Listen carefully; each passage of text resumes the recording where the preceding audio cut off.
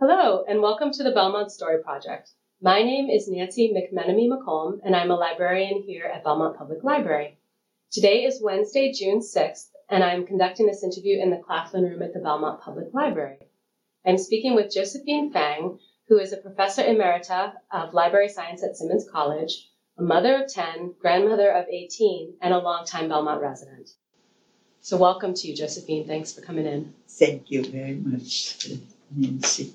So I wanted to start with your early years. You were born in 1922 Yes. in Saalfelden, Austria. Am I In saying that Salzburg, yeah. Near Province. Salzburg? Yeah. Okay.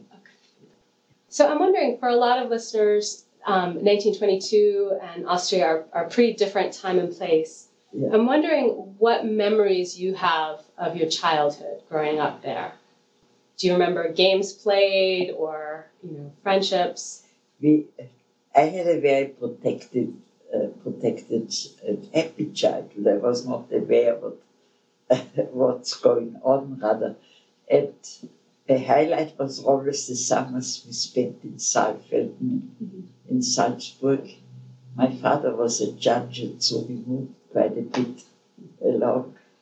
But the summers were always 2 months in the mountains. And we met there other children. It was a very happy time. Was Saalfelden more of a country, more of a town? A small town. At that time they called it a marketplace. I don't know. It's less than a city in the town. But it was within the Alps. And on the other side of the mountains was Germany. It's a small country. Yeah, I looked it up on Google, so Yeah. it looked very pretty, especially the mountains are very striking. Yeah, it was very happy memories. And, go ahead. Well, until Hitler came. Of course, yeah. That's in 1938. Since you bring that up, do you remember that time? Oh, yes, I was 16. Yeah. And my father was kicked off. He lost his job. He was a chief justice. And he wasn't even allowed to practice law because he wasn't a Nazi. There were many people who were Nazis at that time. Okay. Yeah, I was wondering why they targeted him, because your family are Catholic, is that? Well, we were Catholics, yeah. Austria is 95% Catholic, not practicing Catholic, but... Yes. Right, but the Nazis targeted your father because he was not a member of the party? Well, he was not illegal. He didn't... he always felt the judge has to be impartial and not politically active or anything. But the Nazis had their own laws. So you had to be very careful. That sounds like it was a big hardship on your family then. Yeah, it was financially a hardship. Yeah. That's too bad. So... I was thinking that you were really born into quite a tumultuous time and place. Yeah. Although Hitler was only 7 years in power, but the 7 years seemed an eternity. Yes. But at least he was not sent to a concentration camp. It was your father, yes. Yeah, So you graduated your high school in 1940, I think? 40, yes. 1940. And then did you start immediately to go get your PhD? I started. Well, we had a different a system at that time. You could only get a PhD, but nothing. You didn't have a bachelor or master at that time. You had to finish with a degree. And I tried to finish, but I wrote a dissertation. My dissertation dealt with Sigmund Lewis, and it was only approved because he was a social critic of the United States. Yeah. But it was wonderful. I learned a lot of the jargon and the speaking. English, American English. Yes. Was that how you learned, or were you studying English even in high school? Well, in high school. In high school, we we learned the King's English, the British. Yes. Okay. We had a very progressive teacher who brought us a gramophone and played English, British English, but we learned very well. Very proper English. Yeah. So I was 14 when I started to learn English. Was it unusual in any way for a woman, or for a girl, I guess, to be going on for an advanced degree at that time in plays? Oh, no. No, not at all? Education was expected of middle class people. If you actually, the way the system worked, with 10 years old, that your parents decided whether you would go to university or became a blue-collar a person. If you became a blue-collar worker in the service or craftsman or something, you would go to a different type of school. But we went then to a lycée or gymnasium, we called it, gymnasium, and that was from 8 years. And so your parents decided already. And women were, I didn't even know at that time about voting or anything. It was just education of women. There were also women doctors, and not too many, but women education equalized us to men. Yes. Well, that's terrific, and thank you, because that is a different system, as you know, from the United States.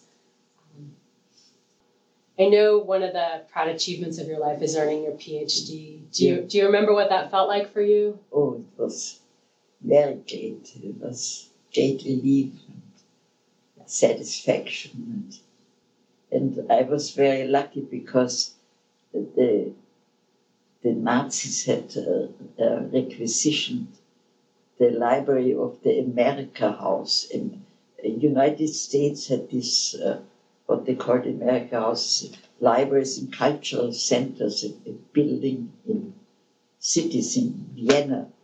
And the America House was one of them, and the Nazis confiscated the whole contents in the library. And so there were all the books by Sinclair Lewis, for instance. So you were saying that were some of the books that you needed in that library confiscated by the Nazis, so that interrupted your studies? Was it a major impact on you, or were you mostly finished? Or? Oh no, I wasn't finished yet. I used at that time actually I was an assistant in the institute library. In the university we had each subject had their own library, and there were books that were anti-Nazi, some of the literary books, and they were locked up. But I knew where the key was. So secretly I went there and read all of the forbidden literature that you needed. Yeah. So, good for you. So you earned that PhD in 1948, and it was 48. I had to go to Graz. That was after the war. And in order to be a professor at the university, you had to become a party member. So after the war, the so-called denazification, and all the professors were dismissed until they studied them. So there was no English professor at the University of Vienna, and I didn't want to go to a German professor who didn't know anything. I was taught. So I found in Graz was an English professor whom I knew also, and he accepted me, and I moved to Graz to get my orals and submit the dissertation. I guess you were there for a couple of years and looking. Did you immediately know you wanted to emigrate to the United States? I know you. I didn't say emigrate. I wanted to see them and study there. I was very anxious to study, and actually after the war, I was working for the American military government in Salzburg. For brushed up on my English. I knew And I typed very fast, so I had a good job with the commander there, with the military commander. And I learned a lot about it. So my dream was to study in America. Yeah. Yeah, so you had that job translating for the military, was that? And also, like a secretary, Okay. I took shorthand. I transferred the German shorthand into English and typed up letters. Okay. So when you decided to come to the United States and applied to come to the United States, you were only looking to stay a short time to study? Yeah. Is that the to case? see. Okay. And so you emigrated to Washington, D.C., it looks like in 1950. Well, Washington, D.C. gave me a scholarship, and the Institute of International Education sponsored the whole. They sponsored, actually, we were 40 students from Austria alone on that ship. And so you were studying, you had a fellowship at Catholic University, is that it? I could choose, it was wonderful, for a year. That was the plan. Yes. But then I think you had a job working at Catholic University as well while you were a fellow. Yeah, very someone. little, but still, I was allowed to earn $60 a month, which was a nice, in 1950, back then, was a good payment. Some good living money, yeah. Yeah. But then when you were at that job, you met a nice young man. I met Paul, my husband. Yes. Yeah, my future husband. Right, you didn't know it right away, but so he was a nice young man also a student from China. Yeah, he was a physics student. I understand at the time that you met Paul, you were engaged at that time to a young man. Yeah, I was to an American. To an American. Proper Bostonian. Yes. Very nice. But he was still with the State Department. Okay.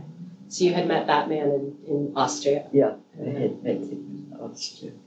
But I wanted to see America on my own and come here first. And can I ask, how did Paul woo you away from your betrothed? What was it about Paul? Well, he was very smart. That impressed me. And he knew a lot about literature. Apparently in China he had a very good education too. Yeah. And he was very persistent. Somehow. Yes, he knew you were the lady for him. He was perseverant. It was not easy for me. It was rather difficult. Right, I imagine so, to end the first engagement. But you did, and then you and Paul were married for how many years? We were married about 60 years. Wow. That was a long time. Yeah.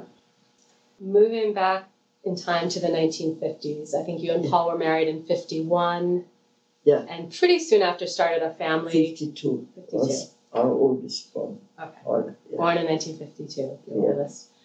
What was it like in DC at the time, being a working woman and a mom, right? Did you go back to work right away after you were done? No, it was about 7 years taking care of. Oh, okay.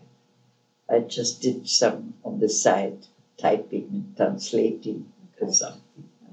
But I didn't I only started to work after Paul was sent to France for a year to Grenoble. As a fellow at the Institute Fourier. And when we came back, we took a German girl with us who wanted to an au pair, Waldi. She was our first au pair. And so I was able to go back to, you needed a full-time person at home with so many children. So how many children did you have roundabouts when you went back after the 7 years? 8. 8 children. Goodness. So that was a full household. Yeah. And I grew up only with a brother, so it was a learning experience too for us. I'm actually curious about that. What was it like having such a big family? I know ultimately there are 10 children born to you. Well, you have to concentrate a bit on the oldest ones because they are the example for the younger ones. And I was very lucky. My oldest was a girl, Mhm. and she was a good manager and could hold them.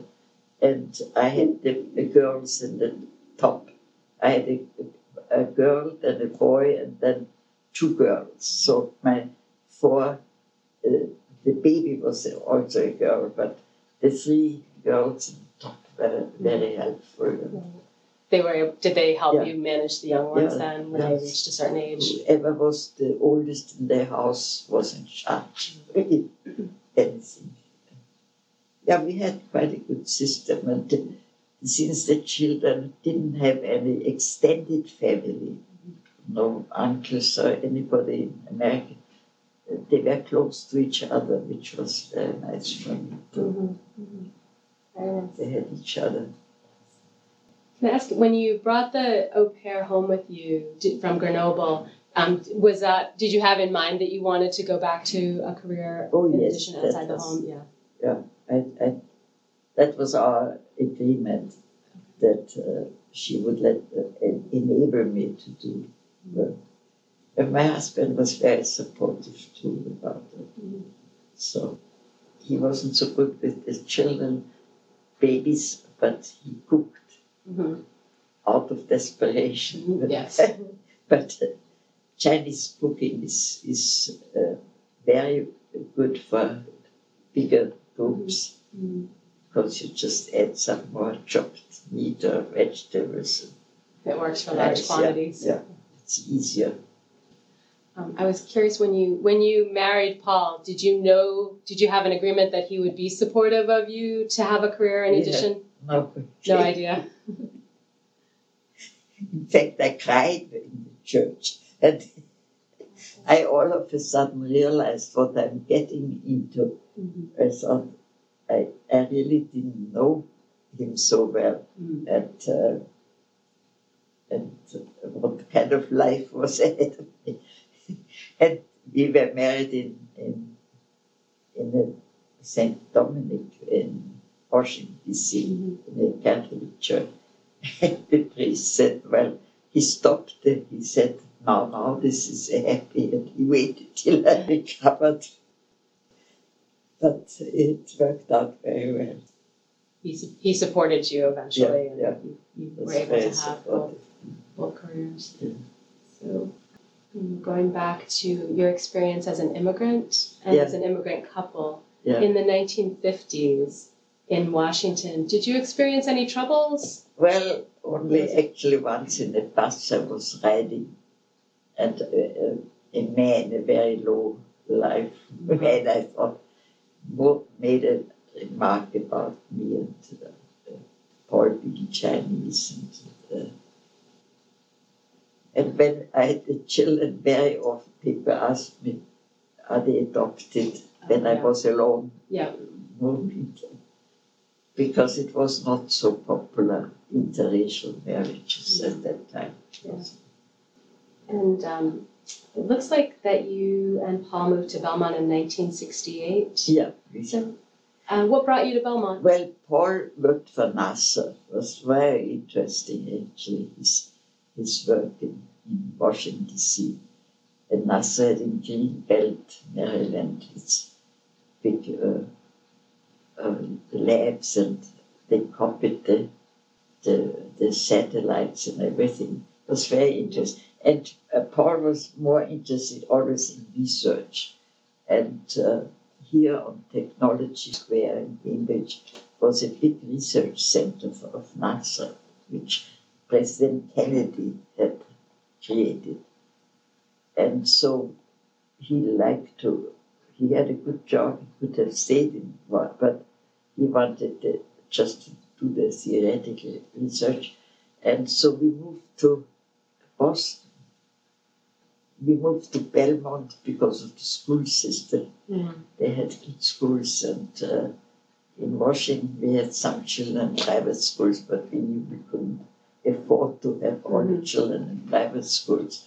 So we moved here, but very shortly thereafter was President Nixon at that time dissolved they called it Nixon's revenge, because Massachusetts was Democratic and vote for Nixon.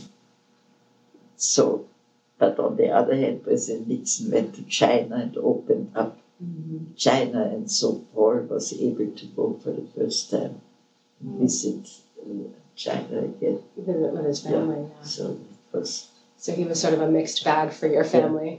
So, but he went to Boston College with his research.